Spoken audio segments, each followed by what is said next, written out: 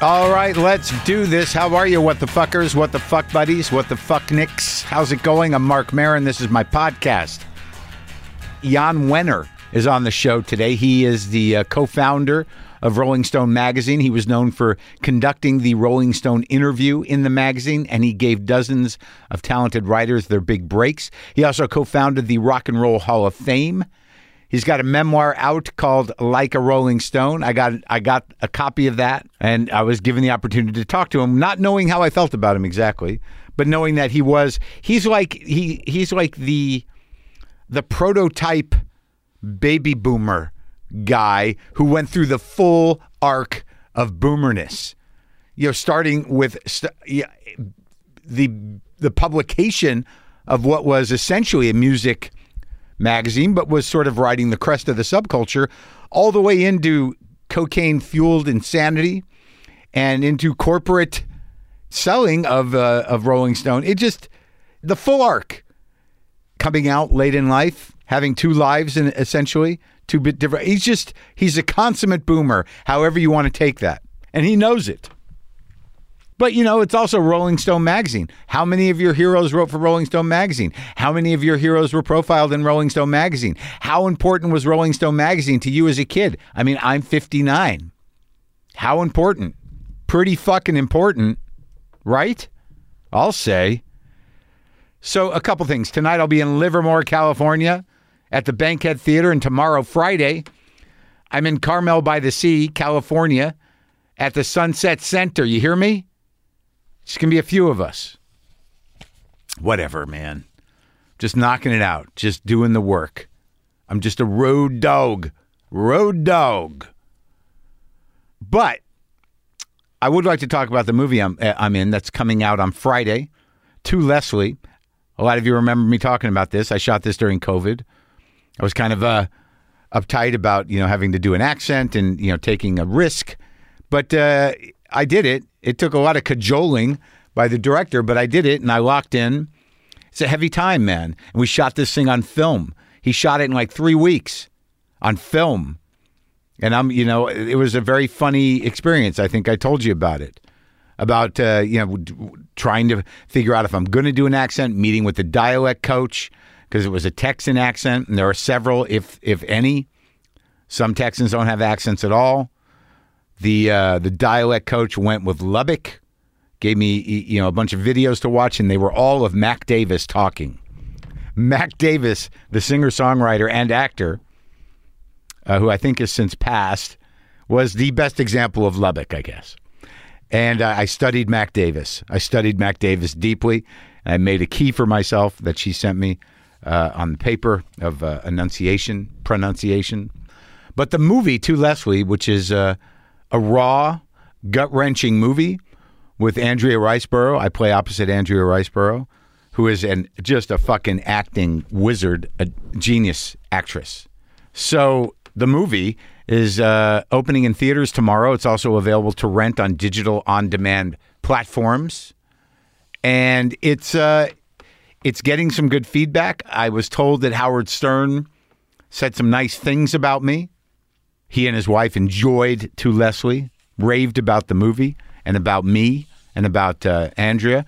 Stephen Root's in the movie. Allison Janney's in the movie. Andre Royo's in the movie. And I don't know, man. It's exciting. It's exciting because people are digging it. And that's what you want them to do. And listen, if you have any questions for me about the movie or anything else, actually, you can contribute to our next Ask Mark Anything episode for full Maron subscribers. There's a link to submit a question in the episode description. Just go to the episode notes on whatever app you're using and click on the link for Ask Mark Anything. Send me a question and I'll answer it. I guess I just talked to you guys on Monday and I'm just trying to deal. Had a rooter guy, or do you still call him that? The guy snaked my drain. And hasn't been done in a few years. It needed to be done. And there's just that moment where I come up and I'm like, how's it going? He's like, well, I think everything I got out is here. Do you want to look at it? Do I want to look at what I've lost?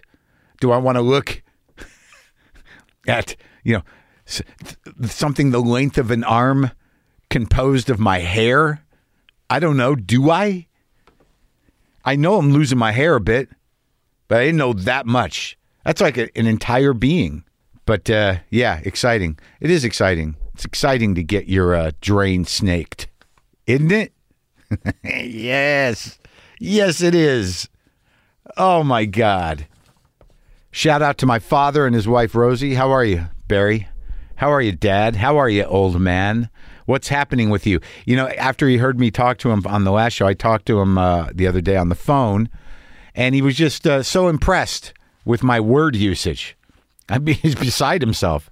He's like, I don't know how you talk like that. I'm like, I've been doing this a long time, and I think about things. He's like, I just don't get it. I could never do that. It's one of those beautiful moments where in this sort of mild haze of mental issues and, you know, and him sort of being a little more open somehow in a way that, you know, it's nice when he can determine that I'm a separate person from him that does different things, not just some kind of strange psychic appendage or actual limb. It's nice when he realizes in his self-absorbed way that, like, oh my God, you're an entirely different being than me. Yes, Dad, I am my own man.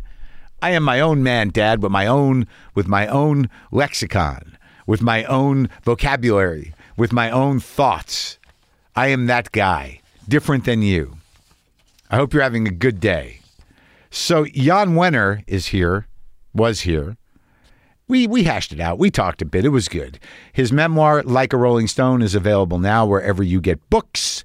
And this is me talking to Jann Wenner, who I didn't know was Jewish.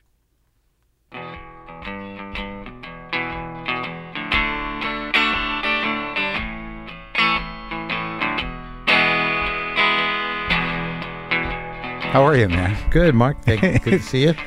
You know, I got the book. I got 2 signed copies of the book. They usually send galleys. I didn't get those, but I got 2 signed copies like 2 days ago, and I'm going through it. But obviously, I grew up with the magazine. I grew up knowing who you are, and I kind of went through the book, and there's a lot of stories in there. But like what I was curious about right out of the gate, since the Rolling Stone interview was such a thing, like what determines whether a Rolling Stone interview is a good interview? What were your standards for that? Well, I think this interview was based in the first place on the Playboy interview, which at the time was this long, definitive, in-depth, personal profile, a serious, very serious kind of interview, as opposed to every other kind of profile. And then also there was something called the Paris Review interviews with writers, in which they talked to them about their craft and how they wrote. Yeah. They write in the morning, the afternoons, all this kind of stuff. Yeah. Professional trade talk, really. Yeah. And I just thought a combination of the two, with these people who are really legitimate musicians. Yeah. You know, like, I mean, take Jerry Garcia or anybody. Legitimate musicians, so what they've listened to, who influenced them, who shaped their music.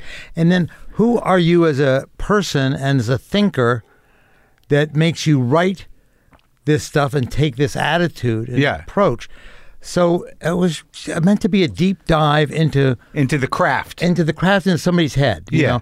And we would restrict it really to people who I thought were thoughtful enough to deserve that lengthy examination. Well, you know, and not everybody did, obviously. Right. Well, yeah. I mean, surprisingly, you know, depending on, you know, most people are people and they have stories to tell. But in terms of if it's craft specific, you kind of want to have somebody that's got some depth to them. Mm-hmm. But that guy, I knew one of the guys. I interviewed one of the guys who used to do the Playboy interviews. I mean, he used to go out. He'd spend weeks with these people. Yeah. Weeks. Did you guys do that at the beginning? No, I thought that was kind of unnecessary indulgence. Right? Because I knew people who did that. Yeah. And I didn't think the results were any better, you know, necessarily. And I don't know what they were doing other than hanging Playboy out. Spent Man. a lot they were hanging out. Listen, I did the Garcia interview. It was huge and lengthy, and we spent the afternoon smoking pot. On his front lawn. And back in the 70s, right? Yeah. And I don't smoke pot anymore. Who does? Do you? Everybody. What are you kidding? Who does? It's legal, dude. Where have you been? Oh, it's California. I forgot. It's legal in most places. I mean, I know. Yeah, people just smoking weed like it's, you know, goddamn breakfast. I can't anymore. But in any case, why can't you smoke pot anymore? It seems to be the one thing that you could. It's too rough on my lungs. Oh, and you were a smoker, right? I was for years, and then I cough, and it's just unpleasant. Oh. And what happened to your leg? I fell down on a Yeah. tennis court and I broke my femur. Oh my God. Yeah, so that's a bitch. Yeah, it's getting old sucks, right? Yeah. But anyway, the interview, I mean, I think the trick of it was not that you had to spend days, but you had to assign an interviewer that could connect really well. Right. And not only understood the subject, but loved the subject. Right. And I don't know, Playboy, I think people were eager to do the Rolling Stone interview. Yeah. Because it's such a wonderful forum for somebody who's never, for a musician who's, rarely given that length or taken that seriously. Yeah. And I think at that time, at the beginning, the subculture was becoming the culture. So, a type of music was evolving that was exciting and new. And it seems that, the guy that you started the magazine with, Ralph Gleason. right. Now, he was a jazz guy, right? He was a jazz critic, very prominent, well-known. Now, how old were you when you met that guy? Well, I was in college when I met him, and when we started Rolling Stone, I was 20, and Ralph was 48. Now, but was jazz your thing, or like? No, jazz wasn't my thing, and Ralph kept trying to educate me, and used to take me all these jazz concerts and see people play at Mason Street and stuff. When you were a kid? When I was a kid in college. I kept thinking Jerry Garcia was the end of the earth. That's where guitar started. Yeah, and he's no. And he would take me around. But he, at the time, jazz critics were very snobby towards rock and roll. Didn't like it. It was discredited. Right. But Ralph saw the art in it. Sure. And the Beatles and the singers and songwriters. Oh, he dug Paul it. and Simon. Yeah. And the words and what it was saying. Its purpose as an art form, also kind of a political, social art form. But the jazz establishment mocked him, and so he was 48 years old. So they would say, "Well, Ralph Gleason's a 40-year-old man who can't decide whether he's 3 16-year-olds or 4 12-year-olds." Yeah. And he loved that. Not that. Yeah. But he had that spirit of youth and that. And what'd you learn from him? Just a lot. Mainly about ethics and integrity in journalism, and the fact that you really should know your stuff going into it. I mean, there was no excuse for inaccuracy, sloppy stuff. Is that the only experience you had in dealing with a journalist? No. I had been, with a professional journalist. The year before worked for Ramparts. Oh, yeah. And which Ralph got me that job. And they weren't exactly professional journalists, but... But did that define your politics? No, not all. My politics were opposite the Ramparts politics. Yeah. The Ramparts politics were like stridently new left, Black Panther... That was too left for you? Not that it was too left. It's not that I disagreed with any of the policies or the ideas of it, but the approach was one... I'm not saying that's on specifically on any particular group like the Panthers, but generically, the approach of this kind of new left thing was harsh and punitive and sometimes violent, as it evolved into violence. Sure. And they had this real brittle understanding of how they get young people involved in politics. And my point of view and Ralph's point of view is that rock and roll had its kind of innate politics of consciousness and a sense of human justice. And what we should be talking about here is a revolution that comes from culture. Right. And which happened in the end. I mean, sure. But that would be the approach of young people. You can't go in the end and say, well, sit down, I don't know, all kinds of different things. But the message of the Beatles and Stones was there's a different kind of thing, and it kind of coincided with the use of LSD and that kind of consciousness. And so we were very evangelistic about bringing this message, a message of kind of nonviolence. It was a message of Joan Baez, for example. Right, but you weren't involved with the protests at all, or at Berkeley. Yeah. Oh, I was very involved in it. Yeah. But that's different. That's not kind of what the New Left came after that. Yeah. And, okay. And it was just strident. It was the Jerry Rubin, Abby Hoffman thing. A bunch of people after that, and our thing was really also very middle class, in a way. Is that how you grew up? Middle class, yeah. But steeped in liberal democratic politics. Where'd you grow up? Marin County. So both your folks were you relocated there? Where are you from originally? New York City was where they are from, and that's where I was born. Yeah. What kind of business were your parents in? My dad and mother started after the war. Yeah. They came. They were each in the Army and the Navy. Yeah. Got married, had me. Then they moved to the West Coast. They drove out to San Francisco. And like a typical post-war couple taking advantage of all the post-war boom, and it had me. And so I was the leading edge of the baby boom. But they started a company in San Francisco that made baby formulas and supplied custom-made baby formulas to hospitals all around the Bay Area. And up until that time, hospitals all had their own formula rooms. And my dad convinced the hospitals that we would make their formula, he would make their formulas for them, and they could convert that room to a bed. And then they had this big plant in San Francisco that did nothing but churn out baby formulas and custom formulas around the clock, which were delivered by trucks with storks on the side and to hospitals. Isn't that crazy? That's crazy. I mean, like, when I hear about that generation, when they find these niches, like where the hell does the inspiration come for something like that? I don't know. I mean, it wasn't for me. I think I was, or maybe I was the last. I don't know. But it was just a classic kind of story of post-war folks coming out to California, having 3 kids, finding their dream. Everyone's still around? Yeah, they're all around. And, and I thought that was it was in a way kind of a model story for my Jewish generation. Yes. Yeah. And Marin County, the classic kind of suburban area. But not a lot of Jews, not a lot of San Francisco Jews. No, we were the minority for sure in our neighborhood. And you were aware of that. You knew you were a little different. Yeah. And it's not there was any active anti-Semitism, but were they New York Jews? Yes, but not practicing Jews. Sure. But it's interesting because there is like a history of like sort of Bay Area Jews that go way back to the 1800s. And they were mostly, I think, German Jews, which are different than sort of the sort of Ashkenazi kind of New York trip. There was I think an aristocracy Jew. That was what they were in San Francisco. Yeah. There were very important families, the Zellerbachs and so forth. Levi Strauss, wasn't it? Yeah, absolutely. Levi Strauss. Yeah. So there was never... I don't think there was any sense of ostracism there. And I think also that the temples there were pretty elegant and the community was pretty standard, pretty integrated into the city. So I don't think they had it in a way that other places. But San Francisco's always been this very liberal place. It's crazy. I lived there for a couple of years. I never had any idea what the fuck was going on there. Where do you live? I lived on like South Van Ness and 22nd, like in the early 90s in the Mission. Then I moved to the Panhandle for a year at Clayton and fell for a little while. But I always felt like it was kind of floating then. I always felt like whatever made that city exciting is exactly made it kind of trippy. I mean, it was really, I never understood the power structure or the grid or anything, but there was a vibe in San Francisco, which I imagine you sort of capitalized on. Very much so. I mean, freedom. It was like you come here to be a freak.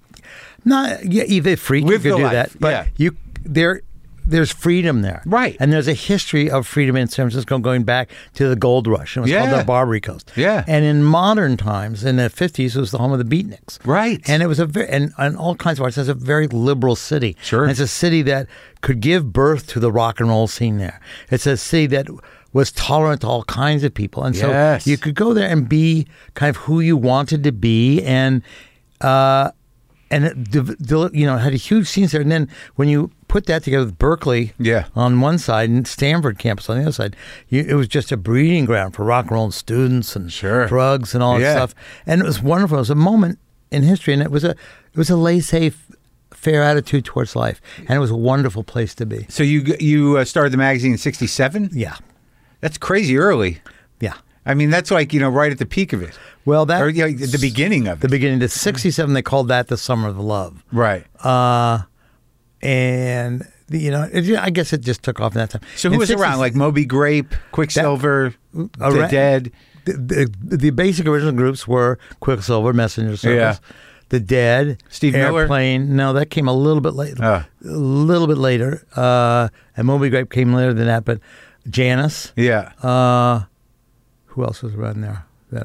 Those are the basic groups. And then Steve Miller moved to town. He wasn't really the Creedence Clearwater and John Fogerty were separate, kind of across the bay. Well, they were Stockton guys, right? Or somewhere?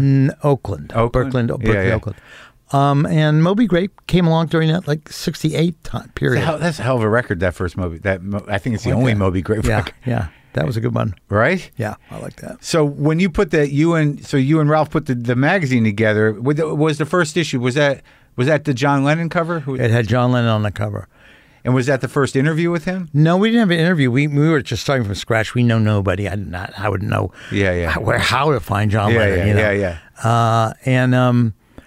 But we were putting together scraps and pieces and things, and there was, some of the local movie studios and the local record company distributors had stills of their artists. And there was a still from How I Won the War, because that movie was coming out. That's right. From at that time, United Artists. So it's promotional stuff. It was promotional cheese. Yeah. So, but we chose that one, and it was what a wonderful, fortuitous choice. I mean, John Lennon, arguably the premier star of the rock era, something like that, in a movie, and about politics, and it was became our three specialties. He had the helmet on, right? Yeah. When does it start to pick up a momentum? Immediately? I mean, when do you start? I went and interviewed Ben Fong Torres, Really? years ago when I started the podcast. It was about midway through. I went to his house, but he just was very defensive and unwilling to talk about anything in a way. Really? So, he was sort of like, I'm not going to tell you that story. I'm not going to tell you that story. All he wanted to talk about was Little Feat. And I'm like, all right, dude. Well, that man is now the senior statesman of San Francisco rock writers. Right? I guess so. I guess, but he certainly wasn't willing. He was really. I don't think he knew what the podcast was, but he thought I was there to blindside him somehow. I'm like, look, man. What year was that? It's got to be 5 or 6, maybe 2000. It was probably 2009, 2012, 2013. Really? Yeah. Yeah, I don't know. Long after we left there and all the controversies. Yeah. No, man, I've only been doing this since Ben's 2009. Kind of very taciturn individual. But I think he had just written the big book on Little Feat. So, it was probably on that junket. But he was just sort of like, I don't want to talk about that stuff. I'm not going to talk. I got some great Jann stories. I'm not going to talk to you about that, though. I'm like, all right, well, fuck it. You're not going to talk about anything. So, now, this book that you wrote, I mean, how much of it was a reaction to that Hagen biography? None of it. It wasn't a fuck you? Not at all. Not at all. I mean, I didn't, skipping what I felt about that book, I had always felt that, and the reason I commissioned or let this other one try, I always felt that the story of Rolling Stone and myself as a person, as a post-war baby, and then set in the context, sometimes if you saw it through the eyes of Rolling Stone, what Rolling Stone's purview was, and how wide it was. Right. You could really tell an authentic, true story of this era, of this generation. Right. And I'd read so many that weren't any good. But this, I think, captured. So, but I wanted to write a book that showed who we were and what we stood for, and the importance of it, and the importance of rock and roll. Yeah. And the contributions it has made to American society and to the world, which I think have been substantial. Sure. They have been ridiculed a lot by the adult press. They continue to be today, okay, boomer and stuff like that. And it's not true. And what's not true? The rock and roll generation came for it and stood for and advocated for it, and Rolling Stone and its brothers. Right. All kinds of equal rights. Yeah.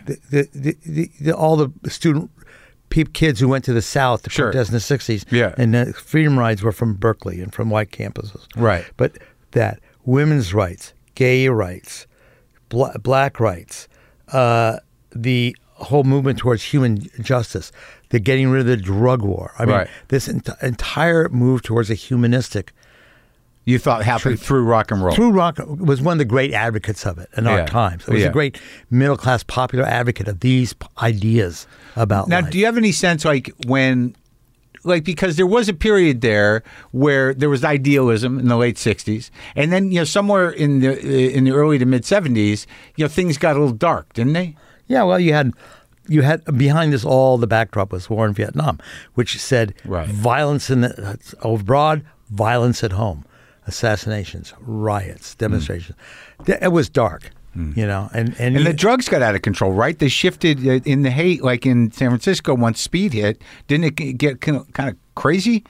That's a separate issue. I mean, it did. It did. You were get there. Kind of crazy. I was you there, weren't. But it was a kind of a sideshow. It wasn't like a wide social phenomenon. The use of speed, skip ahead 20 years, cocaine became a pretty out of control. Well, that's different. That was a different class. But I mean, were you still around? Speed. Yeah, sure. But I mean, but the nature of it, I think that were you around for you were there for Altamont? Did you have a part of that? No. I mean, I wasn't there for it. I didn't go to it. No, but didn't it happen when you were doing the magazine? It happened when we were there. Yeah, absolutely. Yeah. And part of our rise to fame was our coverage of Altamont. Yeah. Which got us National Magazine Award and a lot of attention of taking a very hard-ass view of it. But I don't think it was... Hard-ass view how? It wasn't as had been promoted. It wasn't Woodstock West. No, it when wasn't. I woke up on Monday, the San Francisco Examiner had coverage of it, and they were calling it Woodstock West. Before it happened or the day after? Before and after. That was the theory. We had 20 people there, and I got in the office on Monday because I didn't go, and people are calling, going, it was horrible. And no bathrooms. People were out of control. Again, somebody Bad got acid, murdered. Yeah. Murder. Some got murdered. And it was just a total bad vibe situation. So I just read Joel Silver's book on that. Apparently that's a really good book. I thought it was a great book. Yeah. Did he ever write for you, that guy? Not really, no. Maybe occasionally, but... Yeah. So was that a turning point for the magazine? In a great sense, yes. Because, it meant we had to stand up and, despite my friendships with Mick and the Rolling Stones, really kind of tell the truth about what we thought had happened and lay the blame at the feet of various parties who were involved, irrespective of what anybody's personal feelings might be hurt, or Mick might get upset. And were you and Mick friends then? We were friends then, and we had been in business together, putting out Rolling Stone in England. Oh, he was your partner in that, yeah. Yeah. So it was tough call in a way, but not for me, really. I just knew what we had to do, and I knew that if we did it right, my friendship with Mick would go on pause, but would resume. Yeah. And that our integrity was and honesty as perceived by the readers, by ourselves, and by the artists we covered, to be absolutely critical to the success and importance of Rolling Stone to everybody, to the meaning of it. So we had to stick with that. That was a big moment then. Yeah, it was a big moment. Because, you couldn't, to be that honest, especially since half the fucking world was there from the town, and, your readership was there, that, everybody who had the experience that was horrendous, if you were going to gloss over it in deference to Mick, it'd be done. Yeah, it couldn't be done. So the journalist integrity of the thing was that. Do you think that was the first time you guys really kind of got into sort of real journalism? I think we had been in it before, and listen, this is after our second and a half year. We had been doing it before, but never as powerfully and as thoroughly as that. We had done some really good journalistic things, but this, multiple people involved, a big take, long piece. It was in our backyard. We had everybody there. It was every opportunity to do something special. And it won, for us, our little publication, the National Magazine Award that year. We were in competition with Vogue and the Atlantic. All these big magazines. What was your numbers then? How many, what was your publication? What do you call it? I think circulation. Circulation, yeah. Under 100,000 maybe by that time. Right. We were small. When do you start to realize that you have power? Well, I think as we started to cover the 1972 presidential election, we put Hunter Thompson. Hunter, yeah. Was that the first time you used him? No, Hunter started writing for the magazine in 1970 when he ran for sheriff in Aspen, Colorado. He's going to make the road dirt again? Wasn't that his campaign slogan? He was going to sod the streets of Aspen, and put up stocks for bad drug dealers, remember? Yeah. Rename the place Fat City. So that the real estate dealers couldn't say like Fat City Highlands. They sell Aspen Highlands, but you can't sell Fat City Highlands. Anyway, but Hunter started then. When did he first come to your attention? That year. Hell's Angels? Yeah, before starting Rolling Stone, I read Hell's Angels and admired him a lot. And then he wrote me a fan letter in 1970 about how much he liked Rolling Stone. Yeah. And really, really nice. And so I wrote him back and asked him if he would write a obit of Terry the Tramp, one of the Angels that had just died. Yeah. And he wrote back and said, well, he could do that, but he was very busy running for sheriff. I said, well, why don't you write about that? Yeah. And then we met after that, and we, it was seeing this wizard coming in. Yeah. It was crazy. So that was sort of when he was shifting into that gonzo approach. He probably facilitated that on some level. Yeah, I think we gave him more freedom for it. But he had started by accident. He only came to label it gonzo when he started at Rolling Stone. But it was kind of it started as a product of his just kind of inability or unwillingness to put things together. So he'd throw them together. He'd call that gonzo. Right, but because Hell's Angels is pretty straightforward. Yeah, and he was a straightforward reporter. Yeah. He was a newspaper journalist. Yeah. And it was during working for us, and then Vegas, which really gave it that shove off. Fear and Loathing? He did Fear and Loathing in Las Vegas, and then we went from that to Fear and Loathing on the campaign trail. Right, to 72 and he was brilliant. But that's a masterpiece. And that when you could see that he was having that big a voice in politics, I mean, people were really paying attention. Other members of the press, the McGovern campaign, I mean, really inside it.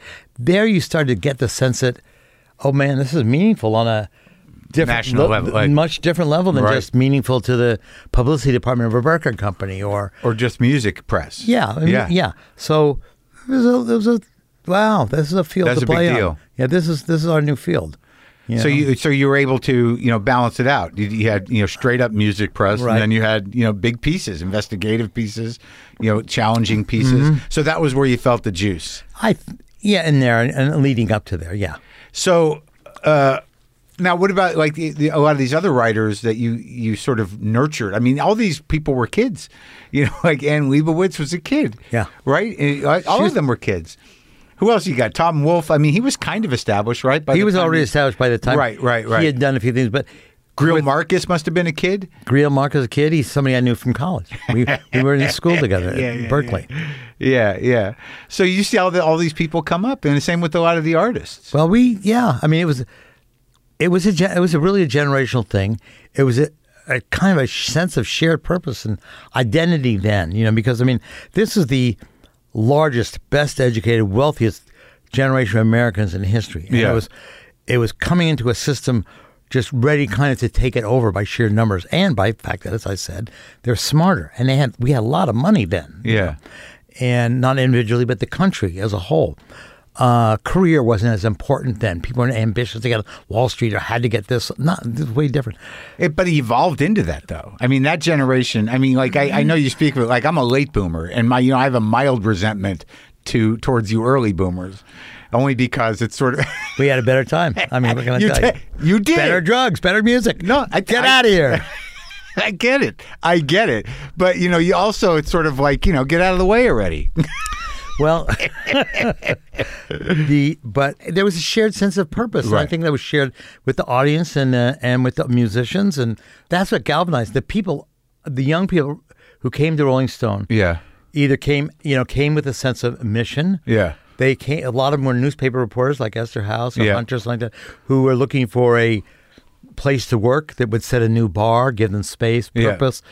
Freedom to do things. And we offered that to people, and we were open to young people. And so therefore, people would come to us all the time, and we could sort out the more talented among them. Was there ever a sense of, a conflict of interest? I mean, what in relationship with record companies or the artists, or did you just pick who you liked and that was that? We picked who we liked, and that was that. And and we were in San Francisco, so we were isolated pretty much from most of the record business and the pressures that we could be brought to bear.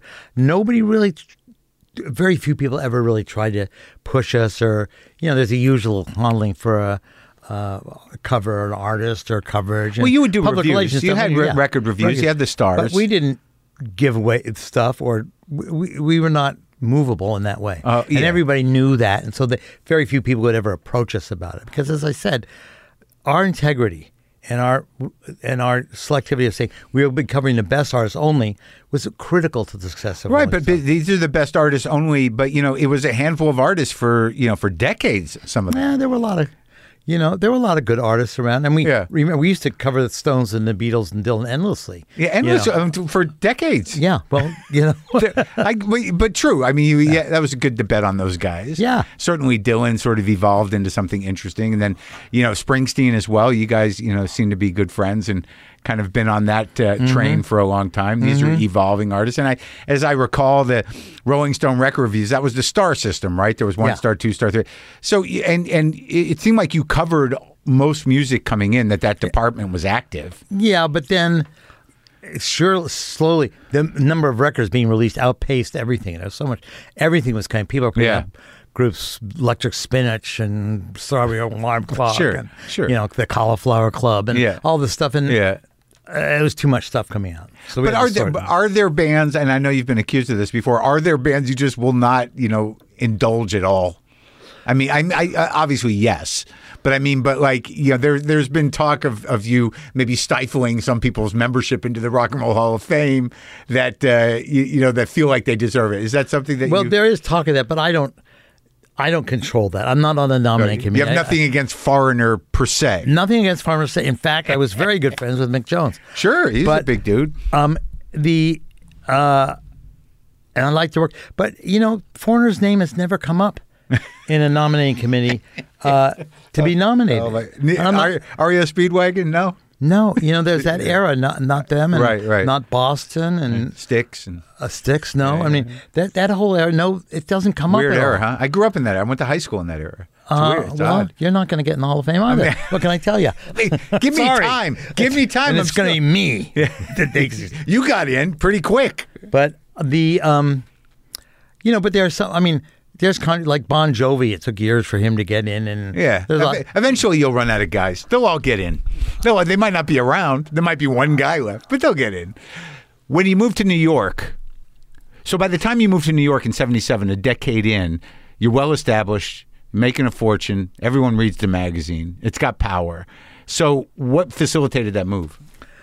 Why did we do it?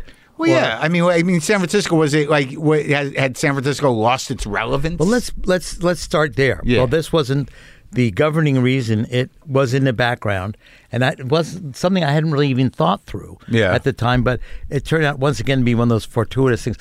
By that time, San Francisco had really was no longer the center of American avant-garde cultural activity. Yeah. And in fact, it had kind of shifted back to New York. Yeah. New York, which had lain fallow for the decade, and not them people moving out. The late 60s and 70s because it was economically compromised, but punk rock was sort of starting. But that wasn't until until mid-70s. Right, yeah. When we got there. Yeah. But the oomph of the San Francisco scene, the Dead had moved to Marin, and the Jefferson Airplane had become the Jefferson Starship. Yeah. But the real reason we moved is I had half the office in New York, half in San Francisco, and to run the place, I had to consolidate both operations in one place, the business and the editorial sides, and the magazine business in New York. So for us to grow and have access to the talent pool of writers and advertising salesmen, people who knew about the magazine business, we had to go there. They wouldn't move to San Francisco. But it's still all your own operation. It was still all our own operation. Yeah. So that basically was it. I had to consolidate and had to move to New York for the future and for my ambitions, for the magazine to grow bigger. And at that time, you had 3 kids already? Had no kids already. Oh, no kids. No kids. The woman you married was with you from the beginning, from the right? very beginning, yes. She was a writer? Not real. No, she wasn't. She was sort of started as a subscriptions director, but it was somebody who I met at Ramparts when I was working there. Oh, wow. Okay. Jane, exactly. Yeah. And she wanted to move to New York because that's where she was from and homesick. And she also didn't want to be around when the earthquake struck. Sure, right. Hasn't yet, really. No, it hasn't yet. But also there's this SLA and a Zodiac killer in the air. Just time to get out. It's getting dark. And I'd been going back and forth to New York for the last 3 years before that. I felt at home in New York. I felt Rolling Stone felt more at home in New York. It was appreciated there more. Really? Well, it's a magazine town. Well, that's the thing about San Francisco, though. San Francisco, once they turn on you, they'll turn on you. They didn't turn on us, but we weren't that important there during that time. Yeah. I mean, it was the era of Bill Graham. Yeah. Francis Coppola was there. KMPX was there. Or KSAN, the FM. But what was your experience in seeing concerts in San Francisco? Were you there at the beginning of the acid thing? Oh yeah. I mean, so you were there at the first experiment. I went to the second acid test, which was with the Grateful Dead at the Shipman's Hall. What was that? Longshoremen's Hall. That was well into it. First, oh, really? I was in college going to the first one, and it was in San Jose. And it was right following a Rolling Stones concert in 66. Oh, really? But that was the last tour before Altamont. They came back in 69, right? Yeah. Yeah, probably. So how was that acid then? Pretty good. Pretty good. I mean, it was wild. That was the Owsley shit, right? The real shit. I didn't identify that. Oh. Presumably so. Yeah. And what was it? And so, did you find, not unlike a couple of people, the guy who stands out the most to me in my mind in terms of really identifying what acid did to his brain was R. Crumb. If you look at R. Crumb before his cartoons before acid and the ones when he saw a way of elongating those feet, I could see how it shifted his perception. Did it shift your perception? I didn't know my feet getting longer? No. No, but I'm just saying your way of seeing the world. Oh, yeah. I mean, I think, absolutely. I think when you take LSD for the first time, you really understand how interconnected every bit of life is. Okay, yeah, right. The frequency. Well, just that, all living things are connected by some energy field. And I think it leads, for instance, a perception like that leads to this sign of that you should respect all these things, that you respect the natural, respect things all around you just by that insight. Sure. And it's that kind of thing. And then plus, there's the vividness with it, which it brings to music and all the sensory aspects of things. And, when you feel things that intensely, I think you always understand them to be of that intensity at some point along. I mean, you can't always recover that intensity, but you know it's there. Point of reference. Yeah, and I feel greatly I benefited from it. Sure. And I think people would, and I think, it's a question of managing it correctly. And people are doing it again. Microdosing, psilocybin, ayahuasca. I would hope it, comes under government regulation so that, things like purity and dosages are, sorted out so it's not all an underground thing. And, so we don't have Altamont again. Well, I keep seeing Mick up there behind you. Yeah. So, I mean, I think there's tons of positive things to say about drugs. But. But by the time you get in New York, you're 77, punk rock's happening. Right. Disco is kind of over or it's starting on the horizon. Yeah. When we got to New York, decided to move, the first thing I saw was there's a headline in Daily News, Ford to City, dropped dead. So we were welcomed to the city as the first kind of new enterprise, and especially a young one that come to the city for years because of the bad situation. Yeah. And then, punk rock arrived from England. Yep. And we had to decide how to deal with that. And a couple of years later, disco. And in the meantime, there was just a drop in the vitality of rock and roll at that time. Yeah. The San Francisco groups were not particularly making or special. There's nothing right, and also all those the late '60s, early '70s, big rock bands were kind of plateaued a bit. Well, the Stones were out of action, the Beatles were gone. Zeppelin was not around. Was towards the end of Zeppelin. Then at the same time, however, movies came alive. I remember that's when Star Wars came out. Right. And it's this whole new generation of filmmakers, especially Coppola, Lucas, Spielberg, were coming with movies that were really interesting and relevant to cover and to write about. And so I kind of the center of artistic young people shifted a little from rock to movies at that time. And then back again, and it was moving around. So it was a shift in a lot of things when we moved to New York. But for you, as I guess do you consider yourself a writer? I was a writer when I started out. I wanted to be, and then I couldn't get anybody to publish my writing about rock and roll then. So I started my own magazine. So you see yourself as more of a publisher and editor. I became an editor, and then after that a publisher, and now I'm back to being a writer after all this time. And I must say I enjoy it. Now, when people did you ever there were other magazines around? Did you ever feel a sense of competition? Cream just started up again. I saw. No, the only competition we ever really had was Spin. That happened later, right, in the 70s? Much later. Yeah. But no, because we had everybody beat by that time. I mean, you couldn't compete with our level of talent that we assembled. Yeah. The loyalty and the acts wanting to be with us. And we came out every 2 weeks, so we would beat anybody who's putting out a monthly magazine. Yeah. Cream or Spin. I mean, and then the artists, where would you rather go? Cream or Rolling Stone? Well, Cream was kind of dirty. I mean, and did you like Lester Bangs at all? You didn't know him? I mean, he was a talented man, but I fired him. Oh, you did? That's what did it. I just thought, Lester was a clever writer, but he was just writing these riffs, savaging groups in the record section, just not having nothing to do with the record, but it was a good riff for him. Sure. And I didn't think the mission of Rolling Stone, our mission was to support artists and analyze them fairly and critically and objectively and treat them with respect. Lester Bangs didn't give a anything about it. Yeah. So in terms when you're entering New York, this is pre-disco, so this is where cocaine happens. Kind of, I guess in that time period, yeah. Because there's it started before that. Yeah? It was. I remember it around a lot in San Francisco. Oh, yeah? Oh, yeah. But it seems like in terms of of disco culture and the sort of the new New York, the mingling of that sort of aristocratic and wealthy class with nightclub life, that all starts to happen. Studio 54. Sure. Yeah, sure. And that, obviously tone based not only in cocaine, but Quaaludes and poppers and all sorts of stuff. Oh, yeah, That's quite a scene. But just to the point, Yes. cocaine was getting very prevalent in San Francisco by 72, 73. Oh, yeah? Absolutely. Yeah. It was all around, and there was a lot of it in the office. You liked it?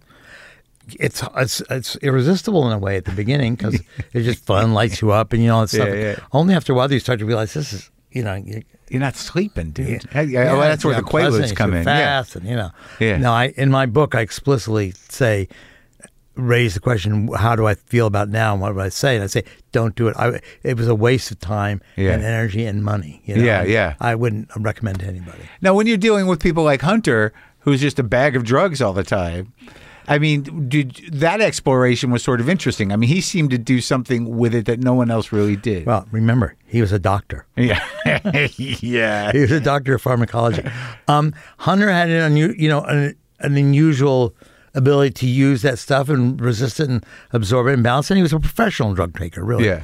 But it destroyed him in the end. Yeah. Coke and drink. I mean, it furthered away his talent and his ability to do things, and as it does with everybody. Yeah. Now, nobody has survived. That's right. That's a big bout of cocaine. Jerry, too. Jerry, lots of drugs. Yeah. Heroin. And, look at people like Sly Stone and Ike Turner. And, What was your, when you look back on that, which deaths hit you the hardest? Well, John Lennon's death, obviously. Oh, my God. That was so brutal. And because that one you didn't see coming. And he's young. Everything was turning around. Just terrible. That's the end of an era. Yeah. That's when we're talking about end of eras. What year was that? 80? 1980, yeah. Yeah. Wow. That was it, huh? Like Manson killed the 60s and John Lennon's death killed the 70s. You could kind of say that, I mean, in a broad sense, you could say, as John said, the dream is over. Yeah. That Manson represented kind of hippie drug use gone too far, even though he was just an ex-con. Yeah, no, yeah. It wasn't really. And I think it was represented as such by mainstream press. It was represented as stuff, but there was a vibe about it that felt that way. Yeah, it dirtied up everything. Yeah, I mean. So when you come into New York, you're there 3 years, and then Lennon dies. How does that change you? How does that change? Because that seems to be the beginning of. I don't know when Wolf wrote Bonfire, but that exploration of the beginning of 80s excess, which sort of, the wave of that crashing now and crashing with Trump in a way, right?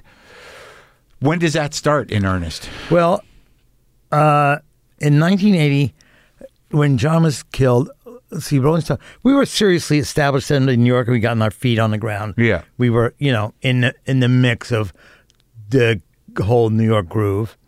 And had settled into kind of who we are. When you have an event like John dying, it really makes you think about all kinds of things, and it really sets you back and makes you think, who am I, and what am I, and what am I going to do? How do I define myself in a relationship? What am I going to learn from this? This is serious stuff. This is you as a person or you as a magazine? Both. Yeah. You have to really say, what do I really want to get done? Yeah. If this is what it's going to be, if this can happen, So that really shaped us. Tom and Bonfire came after that. That was my idea for Tom, and he did a job so brilliant beyond what I had anticipated or had expected. Didn't you suggest to him that he make him a writer and not an investment banker? Well, we were on deadline finally after a year, and it was supposed to run. And he said, I've thought about this, Jann. I want to change it from a writer to change the hero from a writer to an investment banker. Yeah. Well, I don't care what he was thinking. I was going to say it was a bad idea because I knew if he changed that character, it'd be another year. Oh, so it's a time because you have to go research a whole new set of circumstances. This whole world of investment banker. It takes me a year to do research. Well, when we published it, the main character, Sherman McCoy, was a freelance writer, and he changed into an investment banker. Yeah, didn't make any difference in the plot, anything that happened, but it's fortuitous in terms totally. of... I mean, and I'm saying, nobody gives a hell about investment because, of course, it was the beginning of the me decade and go-go and what do they call them? The people who made so much damn money. Masters of the Universe. Oh, Masters of the Universe. Were you one of them? No. So in the 80s, in terms of your friendships, it seems like, many of your friends are artists. Yeah. Who are your best friends? These days? Yeah. Well, I make it sound like name dropping. It's okay. So I don't want to do that. No, it's not name dropping. It's just it's interesting that in light of your life that a lot of times we don't see these guys as regular guys. Mm-hmm. So it's not really name dropping. They're just these are the guys that you came up with. You have to buy the book to get that. To get the juice. That's the juice. I'll say that I'm still extremely close friends with some old friends of mine from San Francisco. His names mean nothing to anybody, but are some of my closest, oldest friends. And, I'm really super close friends with John Landau and John Cott, who are two people at Rolling Stone on issue 1. That's right. That they were both college students. Landau's Springsteen's guy. Springsteen's manager. Yeah. And then I've an old long-time friendship dating in San Francisco with Michael Douglas, who I met when he was doing Streets of San Francisco. And you guys still friends? Total. Oh, yeah. Great guy. I've interviewed him. Love that guy. Yeah, he's as close a friend as I've got. Yeah. And, Bruce. Yeah. And I must say I'm really close with Bette Midler and her husband. Oh, yeah. We travel all together all the time and just have a great time. You still friends with Mick? Yeah, I don't see Mick as much anymore. Mick moved back to Europe. He was in New York for the longest time in the States. And we're in touch all the time. But our social life of hanging together, which I've put a lot of in this book, ended when he moved back. Sure.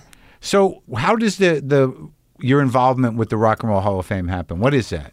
How did that get started? Well, Ahmet Ertegun had the idea of starting a Rock and Roll Hall of Fame in some in-chote way. He doesn't know what it was, and invited me and a couple other people to work with him doing it. And we evolved the idea of putting together an annual induction dinner and an actual physical Hall of Fame museum. And it took about 10 years to get this, maybe longer, 15 years to get it actually built. In the meantime, we were doing induction dinners every year, which were the most wonderful things in the world. Yeah. Pulling together for one night only. Yeah. The great artists of our times and paying tribute and combinations of artists playing together you'd never ever seen before. It was a start where we started collaborations of artists and guest artists. Now it's a usual trendy thing, but then you have like Mick and Bruce and Bob Dylan all singing like a Rolling Stone on stage together. Before it was televised, just as a performance. Yeah, and then I made the decision to televise it because I thought this stuff is too good to keep to 1,000 people in the Waldorf Astoria. Yeah. Let's just tape it and put it on TV. Sure. People should see it. And now it's become bigger and bigger. It's on so, HBO. But you and Ahmet were we were the instrumental people, and Ahmet was the chair. I ran the thing and put it together, and Ahmet was kind of the guiding spirit. Yeah. So he was quite a presence for so long. Total. Like I was in I portrayed Jerry Wexler in the Aretha Franklin movie. In the Respect did? movie, yeah. Oh, wow. So I had I got a little. Did you see it? I saw the beginning of it. Oh. It's that famous incident with Rick Hall and it starts over their dad in a hotel. Yeah, the fighting. Yeah, it's all in there. Yeah. But like I did a little research on the Ertegun brothers and Wexler himself and how he fit in and how they fit in, and that it's interesting because that whole prehistory of rock and roll. Pre to when you started. Right. It seems like you have a fairly healthy respect for all that. I was very close to Jerry. He was very helpful to us. Was he? Absolutely good friends with Landau. He signed up Boz when I brought him Boz Skaggs. You produced Boz's first record? Yeah. The solo record? Yeah. Uh-huh. And at Muscle Shoals. Yeah. Oh, yeah. And Ahmet I became very, very close to. Ahmet was a real mentor to me. In New York? In New York. And how so? He was a friend of Ralph's, and I don't know, we just... Ralph Gleason. Yeah, and he was because his brother was a jazz guy. His brother's a jazz guy, yes. And then over the years, we just, we became very social friends. And then when we did the Rock and Roll Hall of Fame, we started working together on a daily, weekly basis. And so we'd see so much of each other, and we traveled so much together. And he was so fun, and erudite, and sophisticated, and funny. I mean, so did you what a wonderful man he was. Yeah, well, it seems to me that, somehow at some point in New York, just by, some of the stories in the book and also the pictures, that you were sort of elevated to this world of creative people who were extraordinarily wealthy. That, you were in that circle at some point. Well, I don't know if they were all extraordinarily wealthy. I mean, I don't know. Everybody was quite successful. Okay. And people made money for their success.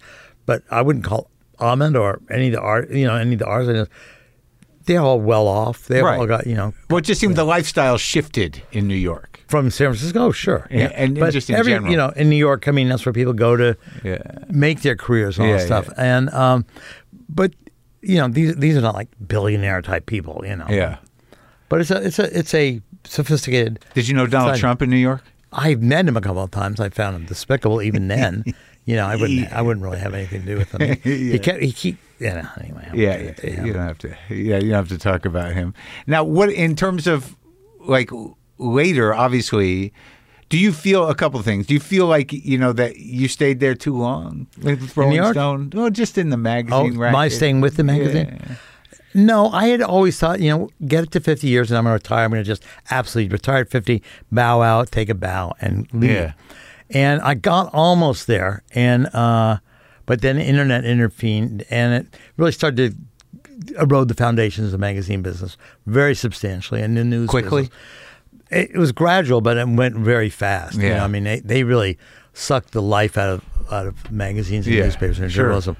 They stole all the, Apple and Microsoft and these companies, Google, stole all the contents free, didn't pay anybody a dime for them. Right. And then took the material, repurposed it, sold those readers, the readers, to the advertiser without giving us a cut whatsoever. Yeah, and they right. took the life out of it. Right. But in any case, I think I went, it was time to go for sure. And maybe I could have retired a few years earlier, but What year did you retire? about 4 years ago. Oh, just now. Just as their 50th anniversary Oh, wow. in 2017. Yeah. And do you feel like that the magazine maintained its quality and integrity throughout the entire Time run? that I was there? Yeah.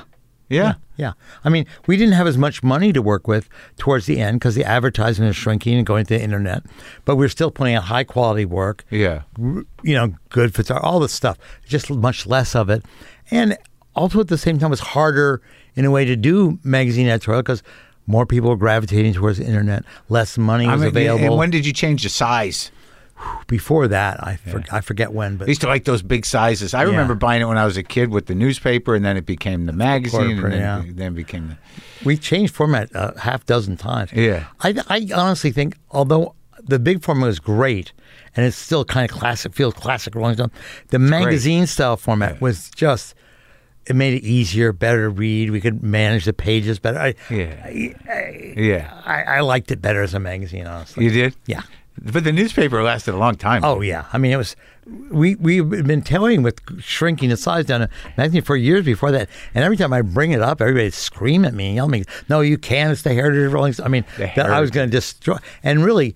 When we did change, it was for the better. And the only thing, it's a nostalgia item by that point. I mean... It's just easier. I don't know. Yeah. How many interviews did you guys do with Dylan? I don't know. I think about 8 or 9 or 10 over the years. Yeah. Remember, Bob was famous for, he doesn't give interviews. That's right. He's mysterious. Yeah. Doesn't talk. Yeah. Over the years, he gives 10 pretty long, serious Yeah, I remember interviews. the later ones, I think in the 80s, he was pretty candid. He's pretty very straightforward with us. I mean, we put out a book called The Essential Bob Dylan, and with these interviews, you string them together, you've really got a record of Bob. I mean, he didn't talk to anybody else. Right. We were the ones. He respected us. We respected him.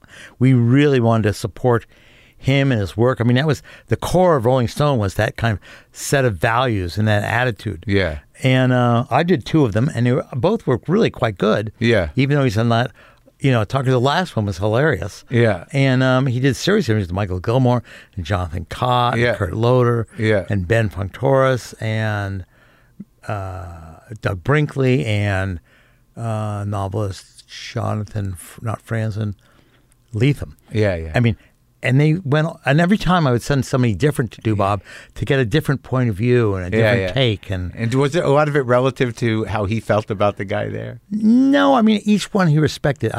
These were all the serious people, but they all had a different point of view, a different thing they wanted to find out about Bob, And so it was always exploring from a different angle. That's why I didn't keep doing it all the same. I didn't want the same interview with him. How's your relationship with him? Excellent. Yeah? Yeah. He's all right? Yeah, he's great. Oh, Yeah. good. We get along great. We have, when we see each other, it's just laughs. It's fun. It's He's totally fun. kind of funny. He's a funny old guy. Very funny guy. Yeah. Now, also, I was in Almost Famous for a minute. No, wait. All my movies. Yeah. Yeah, I was in... I I was the promoter at the concert. When the guitar player gets electrocuted and they leave before their set is over, I'm the guy chasing them on the cart. Yeah. It's a very small part, but I'm in there. We're fellow cast. Yeah, that's right. I'm the cast. You got a bigger part than I do. That's a little bit. Yeah, but I didn't even get any speaking lines. You had speaking lines. I'm trying to remember where you were. Lock the gate. That was me. I was in at the end, towards the end of the movie. Yeah. The Rolling Stone reporter is chasing somebody outside the Gramercy Park Hotel in New York and going from taxi cab to taxi cab, looking at somebody. And I'm in one taxi cab. I'm reading the Times. I look at him, give him a dirty look, and he runs on. So the credits now say Jann Wenner as legend in a taxi cab. Yeah. I mean, it was definitely it was for people who knew. Yeah. So how close was that to the reality? It was very, very close. It was.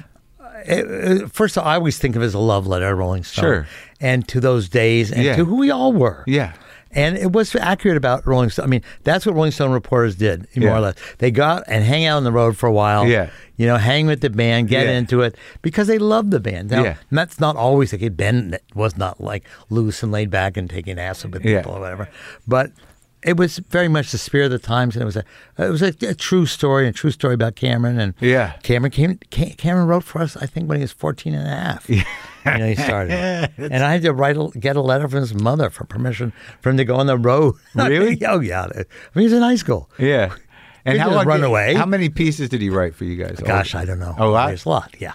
He had lots of covers. And you guys... He was a real staple at Rolling Stone for years. Are you a friend of his still? Yeah, very much so. Now, in terms of your personal life, you made a tremendous shift midway through. Yes. I mean, that's it. When I was looking at the book and I was thinking about it, it just seems like you just almost made a decision to do this part of your life differently. Yeah. I mean, I wasn't,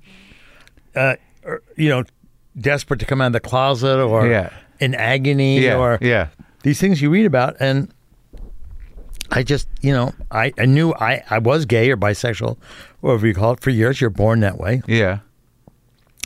I didn't find it really an impediment to my life or how I was living my life.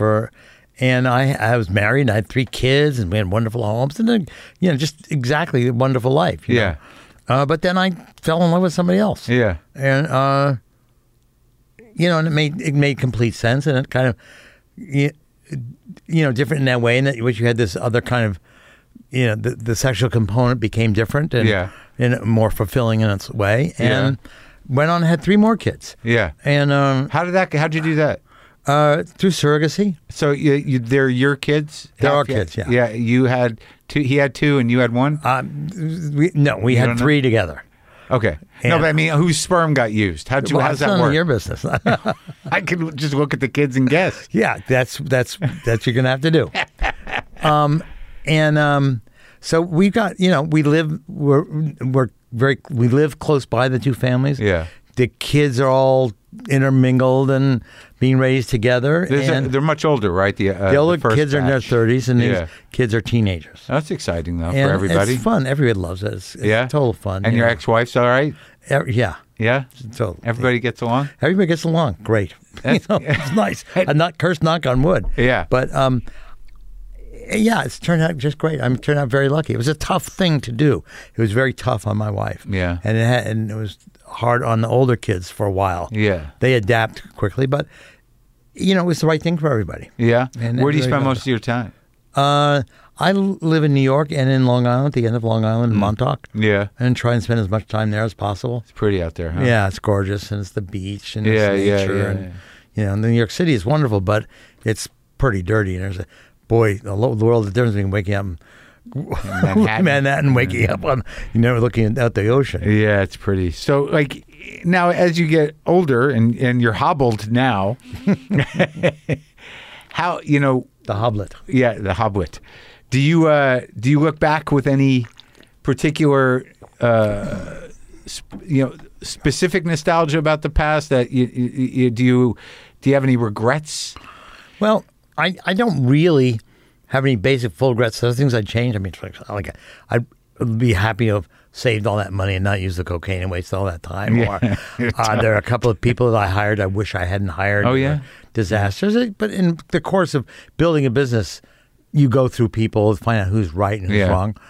There's a couple of articles that could have been better, a couple that shouldn't have been published, stuff like that. But Overall, no, I don't. I mean, I had a great life. I've had a wonderful time. I'm still alive and got great kids. And, the money and the reward to be able to, live comfortably and still enjoy the same things. I met amazing people through my life, saw amazing music, participated in amazing times, both socially and with seeing, in major political parts of American life. I mean, having a small, tiny voice, but still a voice in national affairs in the direction of the country. And, are you concerned about that now? Oh, yeah. I mean, it's the overwhelming issue of the time is really climate change, and that ties straight to politics. And fascism.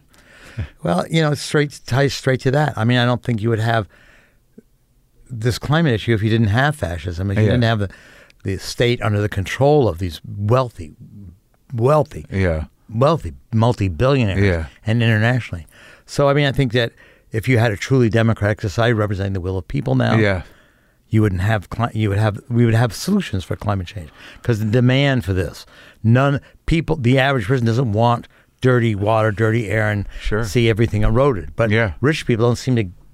Many very wealthy people, oil companies, don't give a shit. It's weird, right? Yeah, I mean, where are they going to do with their money? Where are they going to spend it? By the way, on the Arctic Circle, what stores are going to be left? Well, yeah. How do you sort of account for that as a guy who's been around as long as you have? Are they that disconnected from life, or have they rationalized it? Are they rationalizing? Well, they rationalize it, and then they really want to believe that the science is uncertain, or they rationalize it in terms of, well, it'll just be a little erosion or this. Right. You come to some type of justification with yourself, but the basic fact is that they're greedy. Yeah. And the money and the power means more to them. It's like, what are you going to do with $1 billion? But what are you going to do with the $100 billion? Yeah. And what are you going to? I don't know. I mean, and it's greed, and it's the same thing that supports Trump. It's not just the crazy people, the religious fanatics, or something like that.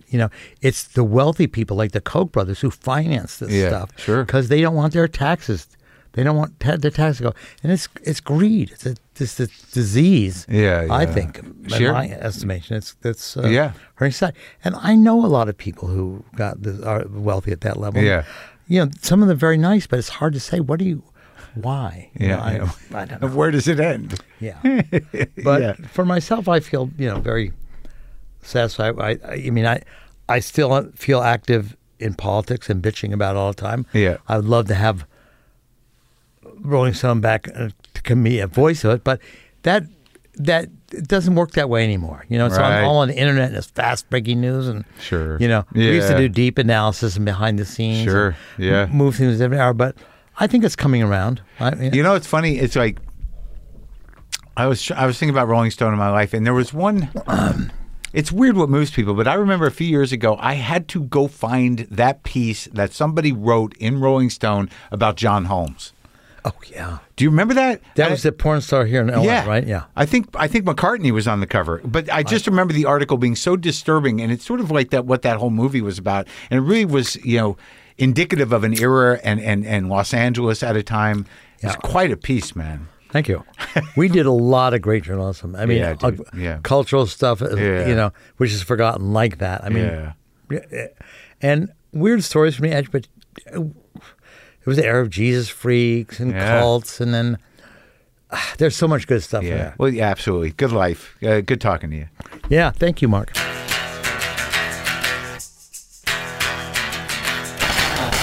There you go. Jann Wenner, the memoir Like a Rolling Stone, is now available. I thought that went pretty well. Hang out for a minute, if you will, and I'll tell you how you can ask me anything. Okay, as I mentioned earlier, if you want to send me a question for the Ask Mark Anything episode we're posting next week on the Full Marin, go to the link in the episode description. That's the part of this episode on your podcast player where it says all the stuff about today's show. I'll answer your questions and we'll post it as bonus content for Full Marin subscribers next week. Get the link to subscribe in the episode description as well. Next week, Zahn McClarnon from Reservation Dogs is on Monday, and Bela Fleck, the banjo guy, is on Thursday. And we play. It's been a while since I've recorded anyone in here, but we played a little bit. Tonight, I'm in Livermore, California at the Bankhead Theater, and tomorrow, Friday, I'm in Carmel by the Sea, California at the Sunset Center. In 2 weeks, I'll be in London doing a live WTF at the Bloomsbury Theater on Wednesday, October 19th, with comedian and writer David Baddiel. Tickets for that are on sale now. Then I've got stand-up shows at the Bloomsbury on Saturday and Sunday, October 22nd and 23rd. Dublin, Ireland, I'm at Vicar Street on Wednesday, October 26th. Then in November, I'm in Oklahoma City, Dallas, San Antonio, Houston, Long Beach, California, Eugene, Oregon, and Bend, Oregon. San Antonio, small room, added a show. You might want to get on that if you want to get on that. In December, I'm in Asheville, North Carolina. Also added a show. If you want to get on that, you should get on that. And Nashville, Tennessee. And my HBO special taping is at Town Hall in New York City on Thursday, December 8th. Go to WTFpod.com/tour for all dates and ticket info. Okay, let's play it out.